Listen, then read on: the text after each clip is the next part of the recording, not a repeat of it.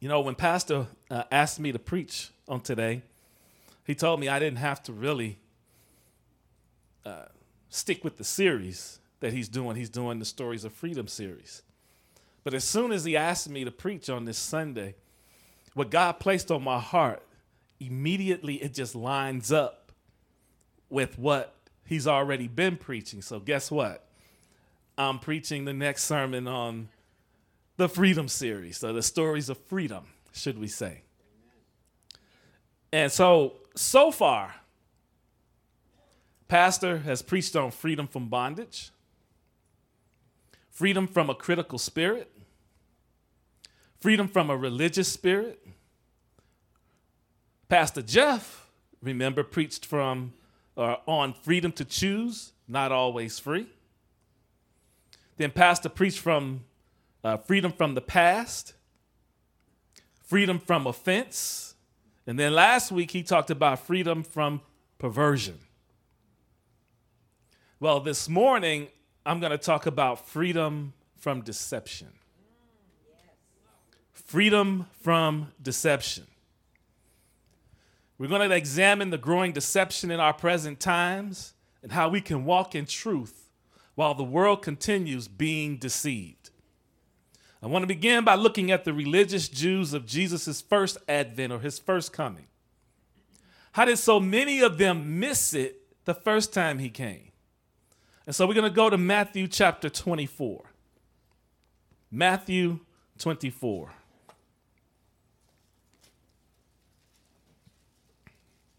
Before we actually jump into it, you guys, if you've been around me long enough, you know I like to look up words.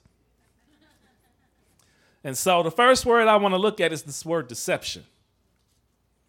And it's only in the Bible a couple times. It's actually connected to the word deceived. And so a couple times it's been in the Bible as deceitful, deceitfully, false, guile. In other words, some type of treacherous plan, trickery, feigned or faked, craft or crafty, subtlety, and then lastly, treachery. Now that's from the Hebrew. From the Greek. Now here, very interesting.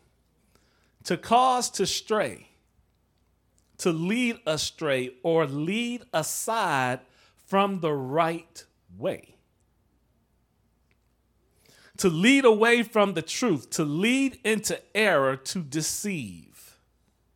And there's more, but basically it's saying the same thing. Now, I looked it up in Merriam-Webster's dictionary. It says to cause to accept as true or valid what is false or invalid. Now, let's look at the word truth. In the Hebrew, firmness, faithfulness, sureness, reliability, stability, continuance, reliableness. Truth as spoken, as said of a testimony or judgment. Also, divine instruction. In the Greek, what is true in any matter under consideration, of a truth in reality, in fact, what's certain. What is true in things appertaining to God and the duties of man, moral and religious truth. Merriam's dictionary. The body of real things, events, and facts. A transcendent, fundamental, or spiritual reality. We're going to come back to that word reality. The body of true statements and propositions. Now, why am I going to such lengths to define deception and truth? I hope to make it plain with this example that I'm going to use here. How many computer nerds do we have in the building? Come on, don't be ashamed. It's a few of us. There are several types of reality, actually two main types. Because I want to focus on, we read a lot of definitions about truth, but I want to focus in on that word reality. There are two types of reality related to using computers. You have what is called augmented reality. This is an interactive experience that combines the real world and computer-generated content. Basically, what you're doing is you're imposing software objects on a real-world environment. I remember being in the military, we do a lot of training. And what we try to do a lot of times is we try to simulate in a controlled environment what will happen in the real world. And one of the things that we'll try to do is we try to incorporate as much technology as we possibly can, as long as it supports the objective. And so sometimes what you might see, and you may have seen this, somebody might have a pair of, it may not be a full set of glasses. You might see somebody with one glass. And in that one glass, they're doing training or exercises in a real world environment, but they're imposing things in that real world environment that simulates what they might face in the field. It's not complete virtual reality, which we're going to talk about here in a second.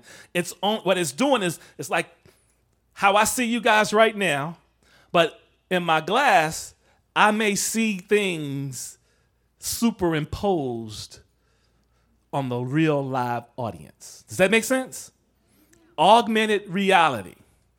But then you have what is called virtual reality, a three-dimensional computer-generated environment which can be explored and interacted with by a person. The person becomes part of that world and is able to manipulate objects in that world. And so basically you have this full set of glasses on, and it's as if the world around you has disappeared. And you are completely immersed in a simulated environment. Many times this can benefit training as well. Anybody ever dealt with virtual reality? I had one person, they brought a computer to work, and they hooked up some virtual reality glasses, and so let me try this. It's as if you really feel like you could fall off the edge of a cliff. It is so real. It is so real. So we've talked about augmented reality and virtual reality. But I have what I call ultimate reality. Ultimate reality. Ultimate reality is truth as God defines it. In other words, what God says it is, that's what it is. We don't get to change it. We don't get to alter it.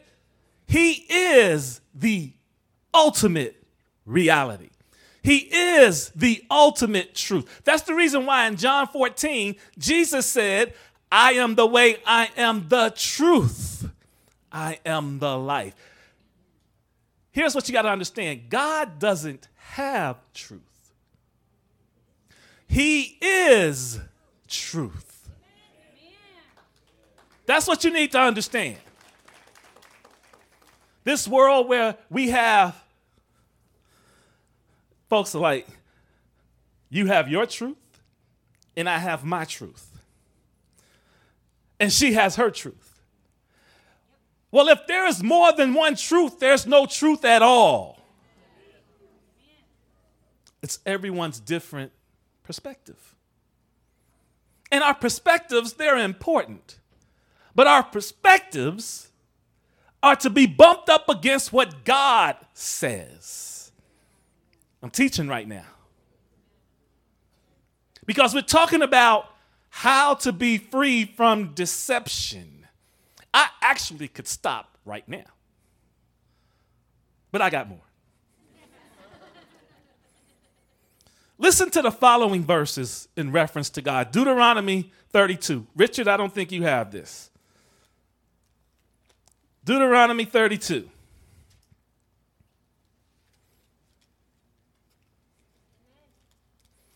I'm going to read verses 1 through 4. Moses is the one who's written the book of Deuteronomy.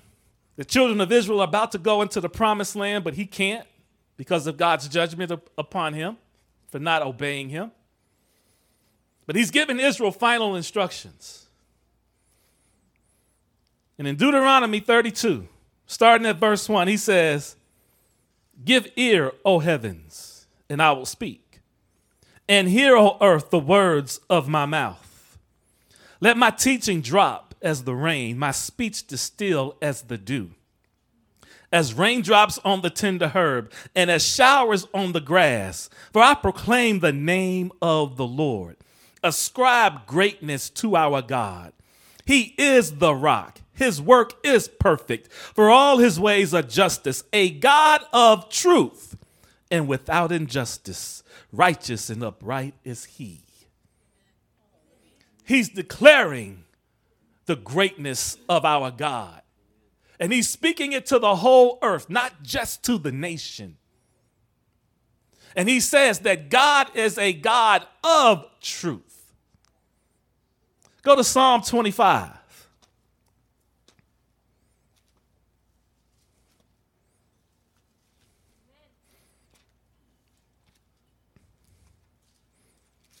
Psalm 25. We're going to read verses 4 and 5.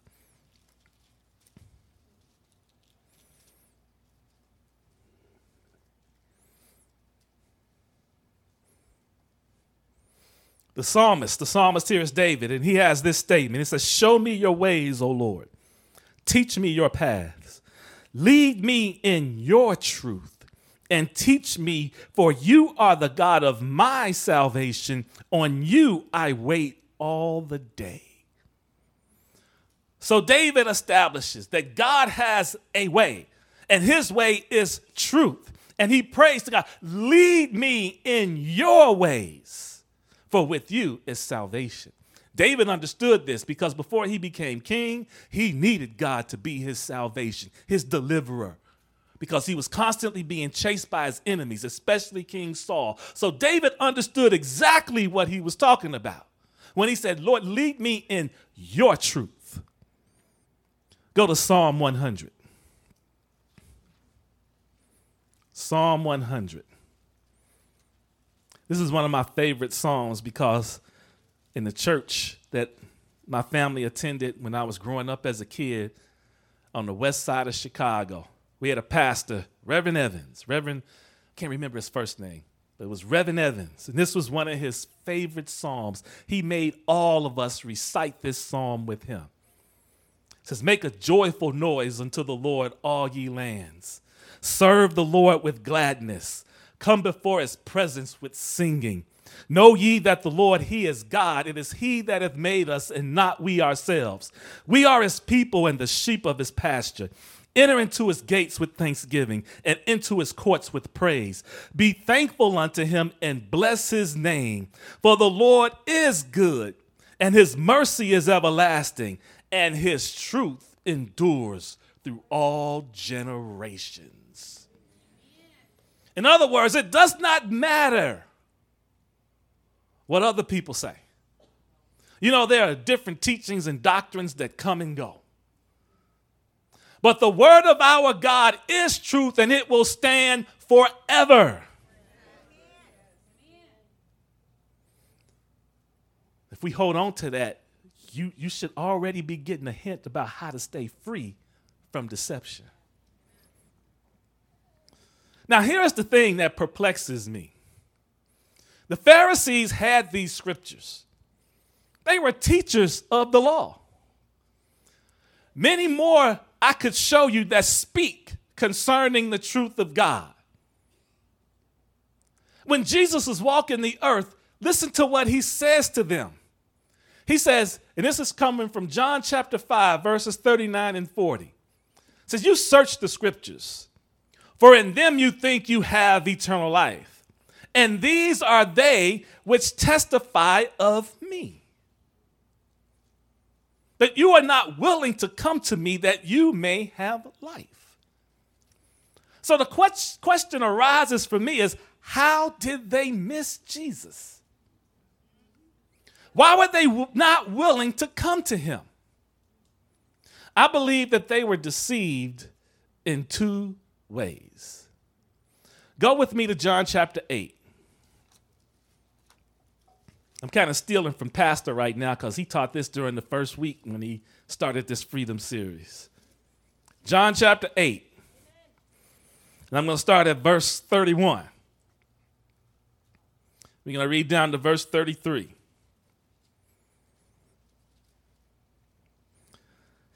says, Then Jesus said to those Jews who believed him, If you abide in my word, you are my disciples indeed, and you shall know the truth, and the truth shall make you free. They answered him, We are Abraham's descendants, and have never been in bondage to anyone. How can you say you will be made free? They deceived themselves into thinking that just because they were a descendant of Abraham, they automatically had eternal life and were granted entrance into the kingdom. And it's because here is the problem. Well, actually, the problem is going to be revealed in the next passage that we read. But one of the things is that they thought that they could get in on their own righteousness. Because if you read down further, Jesus points out that if you sin, then you're a slave to sin. Therefore, you need to be set free.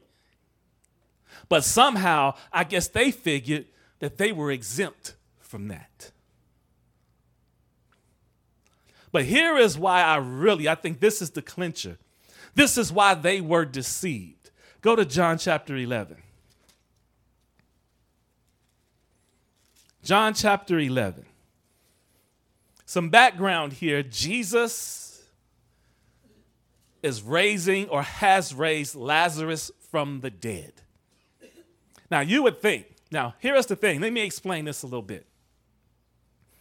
In John chapter 11, when Jesus first gets notice that Lazarus is sick, he says, okay, and he keeps going on about his business. He's in another town.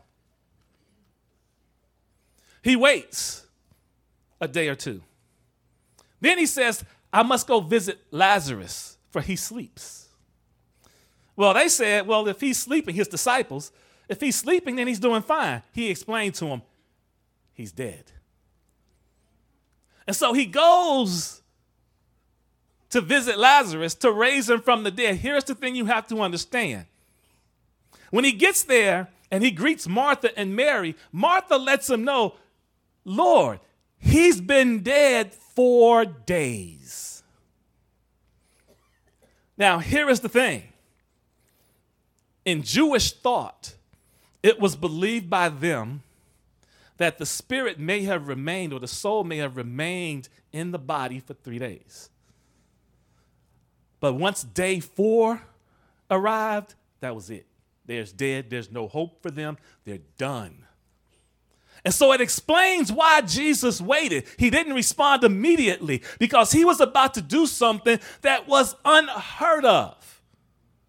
Raise a person from the dead who had been dead 4 days. That's why I think it was Martha who said, Lord, he's been dead 4 days. His body stinks by now. Jesus raises Lazarus from the dead. Now, he's done something no one else could do. Unheard of, has never been seen. Look at their reaction when the report breaks out about what Jesus did. Look at verse 45. I believe in this passage you'll see how deceived they were. Then many other Jews who had come to Mary and had seen the things Jesus did believed in him. Of course, if someone raises somebody who's been dead 4 days, they got something going on. But some of them went away to the Pharisees and told them the things Jesus did. Then the chief priests and the Pharisees gathered a council and said, What shall we do? For this man works many signs. If we let him alone like this, everyone will believe in him, and the Romans will come and take away both our place and nation. There you have it. They were much more concerned about their place in Rome than they were about the fact that the Messiah, which the Hebrew scriptures have been prophesying, which they, as the teachers of Israel, should have been looking for, they were more concerned about their place in Rome than the fact that the Messiah was standing right before them. They were deceived. They were deceived. The lust or their position in this world was more important to them than actual eternal life.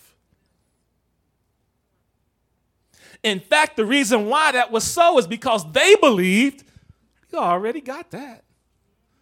We're not worried about that. We're Jews. Not only are we Jews, we're Pharisees. Not only are we Pharisees, we're Pharisees of the Pharisees. We're part of the Sanhedrin. We're teachers of the law. We're teachers in Israel. Our position secures our place in God's kingdom. That's what they thought. They were deceived.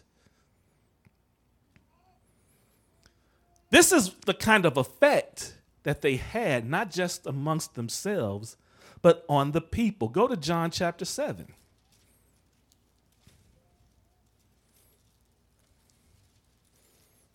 John 7, we're going to read starting at verse 40. Now, in John chapter 7, Jesus has attended the Feast of Tabernacles. And as a part of the Feast of Tabernacles, he's at the temple and he's teaching, and the people are marveling at his teaching.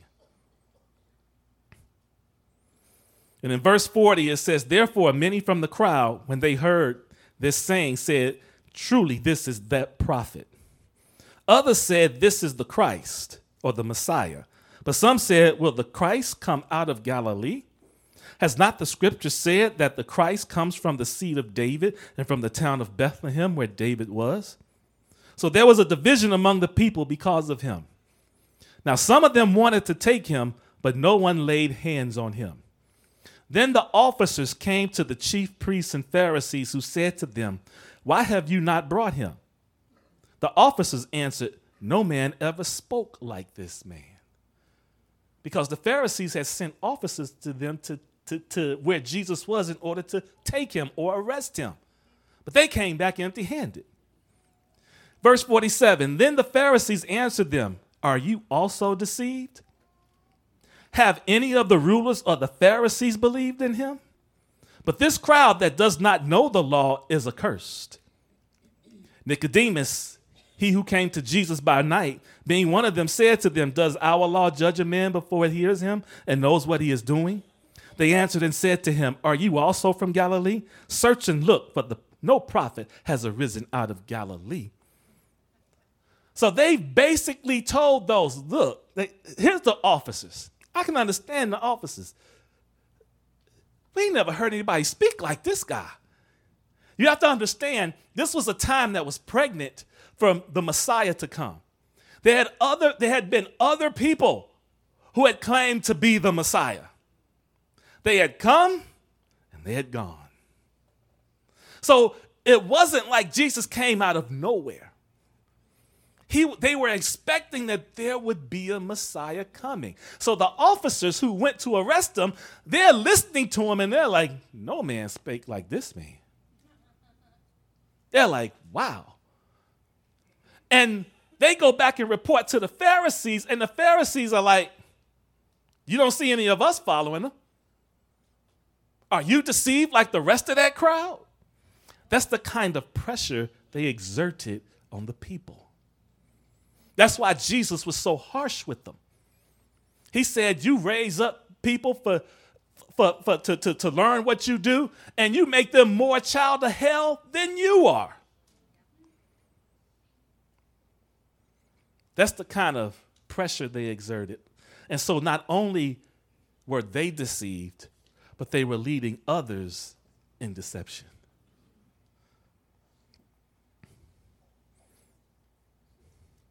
Now, why is this such an important lesson for us? Because what I'm referring to right now is during Jesus' first coming, where we're anticipating his second coming. So why is this so important to us now? Because in Matthew 24, Jesus gives us some signs. Go to Matthew 24. I think I told you to do that earlier. We're finally getting to it.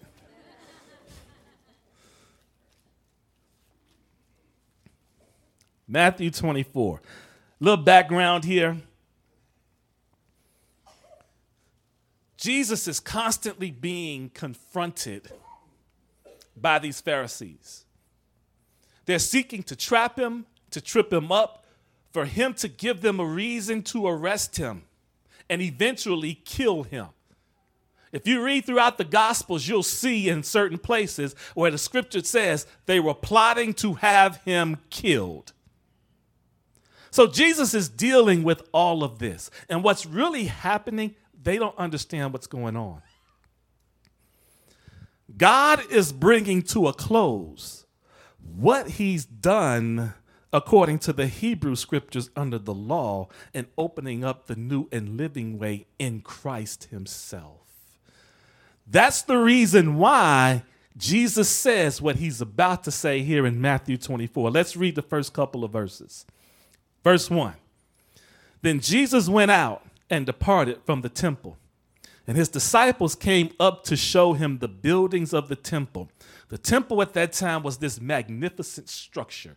Not only did you have the temple proper, but you had all of these extravagant buildings that surrounded it. So it was like, wow, it was like the Taj Mahal, if you will. Now, some of y'all might be too young to know what the Taj Mahal is, but look it up. And Jesus said to them, do you not see all these things? Assuredly, I say to you, not one stone shall be left here upon another that shall not be thrown down. Hold up. Now, Jesus has just got through in this confrontation with the Pharisees, and I get the feeling, and this is just me speculating, I get the feeling that Jesus is kind of hyped. So after he got through with his confrontation with the Pharisees, I think what the disciples were wanting to do, let's kind of get him calmed down a little bit. Get him to kind of relax. So Jesus, look at these magnificent buildings that surround the temple. And Jesus' response, there's not one stone that's not going to be left upon another. Can you imagine the disciples? What are you talking about? They're like, whoa. What Jesus is doing is prophesying the destruction of the temple. And as far as Israel is concerned, you destroy the temple, you might as well destroy the nation.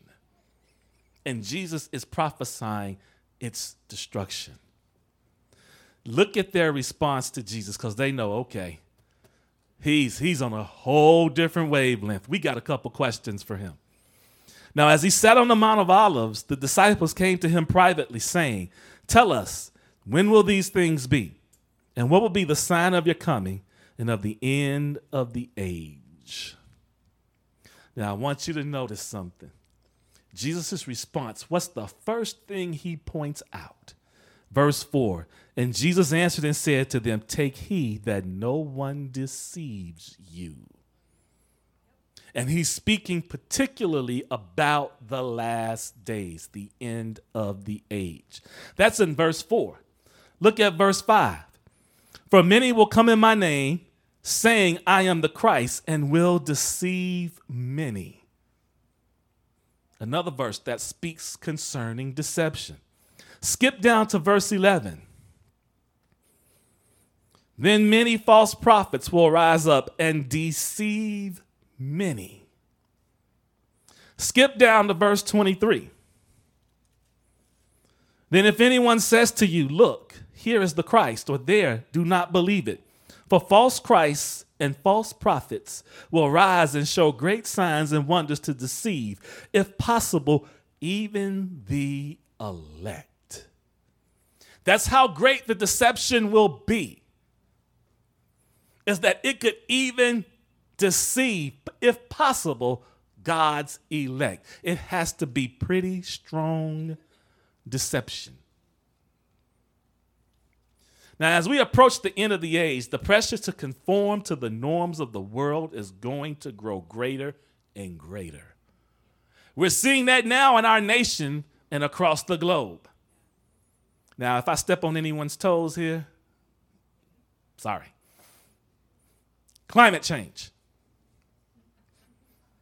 That's being heavily pushed. And I'm not trying to get political. I'm just telling you the truth. that's being heavily pushed. I'm going to propose this idea to you. What the world is calling climate change, the Bible refers to the earth being in travail, awaiting the revealing of the sons of God. That's right, give him praise.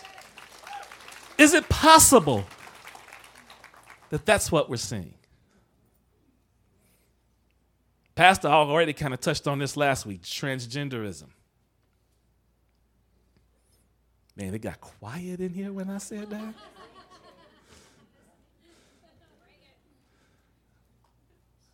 People, what they're, I tend to be kind of outspoken. And I was telling folks at work, I was like, they're really, when you talk about transgenderism, what they're actually asking us to do, or actually trying to tell us to do, is to suspend reality. It's as if they're creating a virtual world. How many of you have seen the movie, and I know, well, you don't have to raise your hand. I saw it. The movie The Matrix. Some people did raise their hands. Where they're trying to share with the main character the fact that the world they're living in is really not the real world. Well, that's actually what we're beginning to see. We're witnessing what I call the Matrix. They're creating a world that is contrary to the truth of God. And the problem is that so many people are falling for it.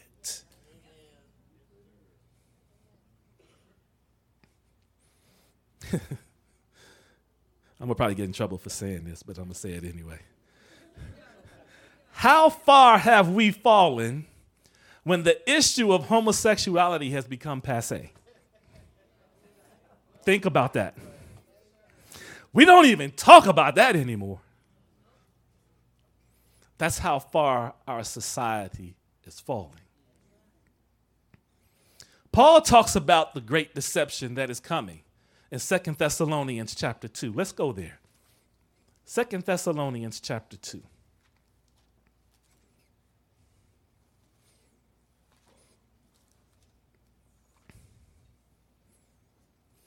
Paul is speaking to the saints at Thessalonica, and what he wants to do is clear up a concern that they have.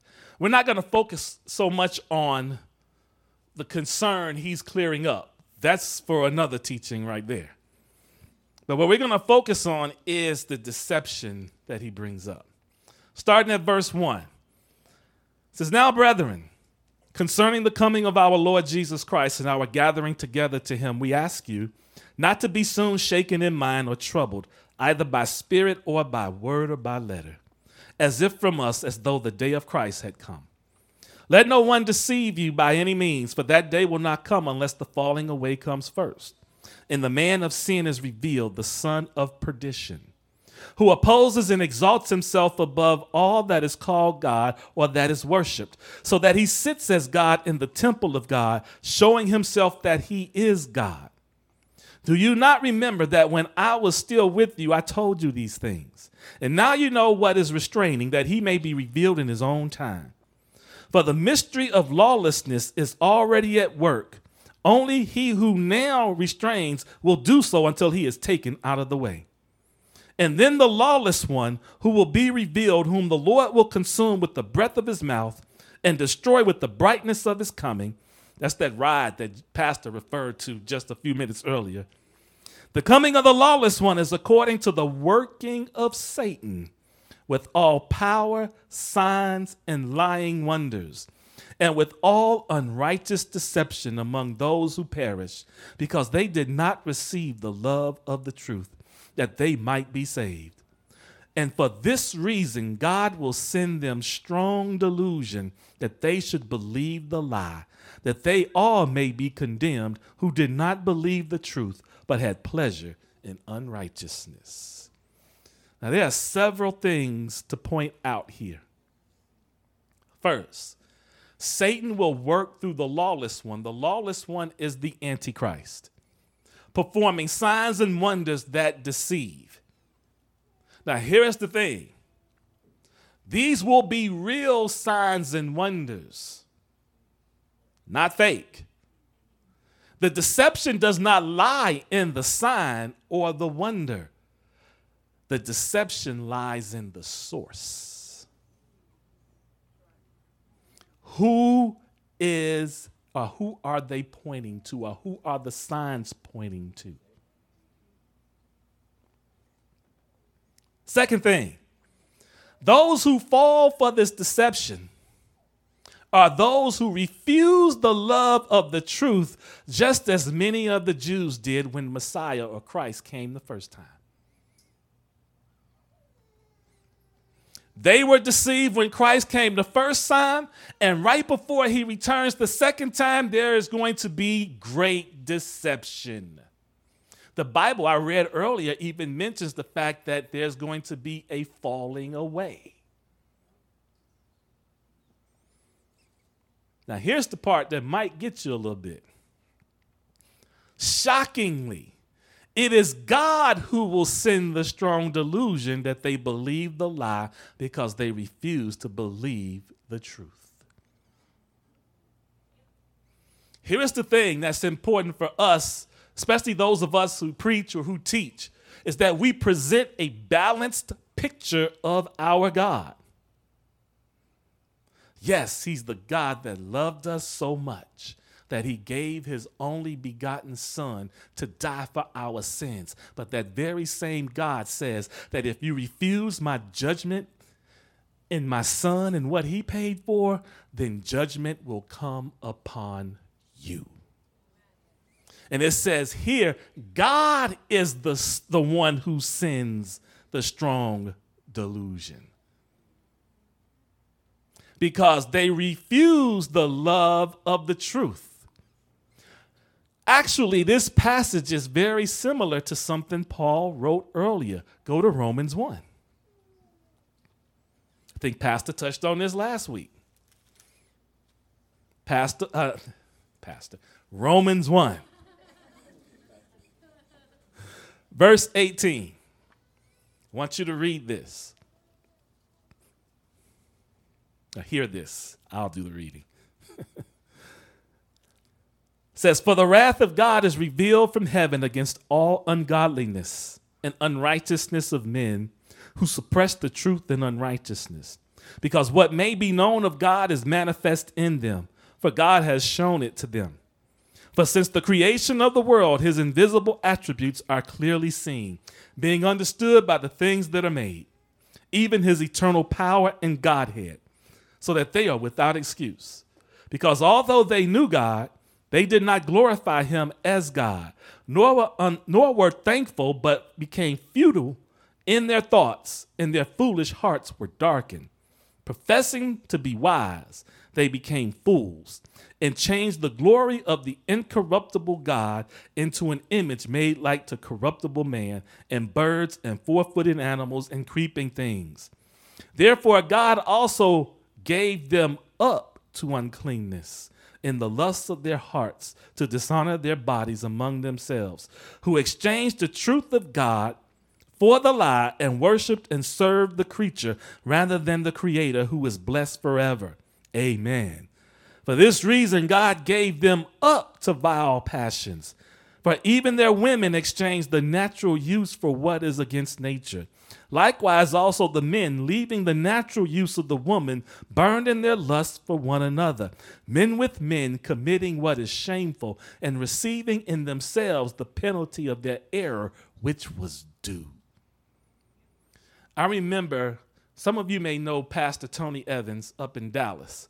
I remember him teaching on this passage, and he uncovered something that I had never really gotten until he shared this. We often look at what's happening in the world and we say the judgment of God is coming. But when you read this passage of scripture, it says that as a result of them rejecting God and the truth, God gives them over. So in a way, judgment is already here. Judgment is here. We in America, and it's not just America, it's the whole world. The whole world is giving themselves over to this, which tells us that the return of God is near. So what should we do to be free from the deception that is unfolding and the great deception that is coming? Go back to 2 Thessalonians chapter 2, because Paul gives us the answer. Paul doesn't just talk about the problem, he gives us the solution. Look at verse 13, 2 Thessalonians chapter 2. He says, "But we are bound to give thanks to God always for you, brethren beloved by the Lord, because God from the beginning chose you for salvation through sanctification by the Spirit and belief in the truth, to which he called you by our gospel for the obtaining of the glory of our Lord Jesus Christ. Therefore, brethren, stand fast and hold the traditions which you were taught, whether by word or our epistle. Now may our Lord Jesus Christ himself and our God and Father, who has loved us and given us everlasting consolation and good hope by grace, comfort your hearts and establish you in every good work." Paul says, remain standing fast. In other words, do not be moved by the currents and the waves of the larger society, because we are a part of another kingdom. What can happen to the believer is that we can forget that not only are we saved, but we are a part of another kingdom with another way of living, another rule of law, if you will. That's how come, and I think, was it last week, Pastor, you were pounding home, you've got to be in this word. You've got to not only be in this word, but you have to stay in this word. Because as the times grow darker and more evil, if you are not in the word of God, you are going to be carried, because you're going to be taking something in. I wish I could turn my brain off and say, okay, you just rest, don't think, don't do anything. No, you are constantly taking in information, especially in our technology-driven society now. And so you have to be proactive. You cannot be a passive person in this day and time. You have to be aggressive about what goes in your eye gate and what doesn't go in. You have to be very aggressive about what comes in your ears and what does not come in your ears. Because the pressure to conform is going to get greater and greater and greater and greater. It's not going to let up. And so we have to prepare ourselves, because what we're doing is keeping ourselves from deception. It may cost us our job. It may cost us all that we own. It may even cost you family members or even your life. But here's what we have to understand. There is nothing in this present time that you are going to take with you in the age to come except your soul. So it is not worth holding on to. Not if holding on to it, whatever it is, means that I deny my Lord and Savior, Jesus Christ. It just may come down to this. You go to places like Iran, China, that's exactly how they live every day. And what's so powerful about how they live They look at us here in America. Get this, y'all. They want to send missionaries here to America because what they say is, America, y'all ain't ready. You're not ready. They live like this every day. And so we really have to start because we don't know. Think about it. This is 2023. If you'd have told me in 2013 that we would be dealing with some of the issues that we're dealing with now, I'd have laughed at you. Like, no way. And I'm not going to get into those issues because then I'd be accused of getting political. But you know what they are. So it's time for us to do as the Apostle Paul told us to do. Stand fast. Stand fast on the word of God. Do not be moved. We need to be like this. And here's where we're going to end. Go to Psalm 1.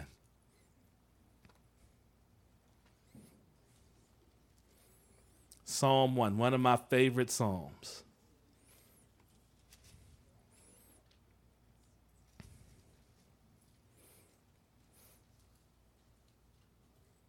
Verses 1, I'm probably read down to verse 3. It says, blessed is the man who walks not in the counsel of the ungodly, nor stands in the path of sinners, nor sits in the seat of the scornful. The word scornful, it might say mockers, those who mock the truth. But his delight is in the law of the Lord, and in his law he meditates day and night. Just substitute the word law for God's instruction. He shall be like a tree planted by the rivers of water that brings forth its fruit in its season, whose leaf also shall not wither, and whatever he does shall prosper. A tree. Anybody ever seen anything like them big redwoods and stuff? It doesn't look like anything's going to knock those trees down. That's how God wants us to be. That's how he expects us to be. But the only way that we're going to be like that is that we stay in his word, we stay on our knees, and we continue to come together as a body of believers, lifting up the mighty name of Jesus. Amen.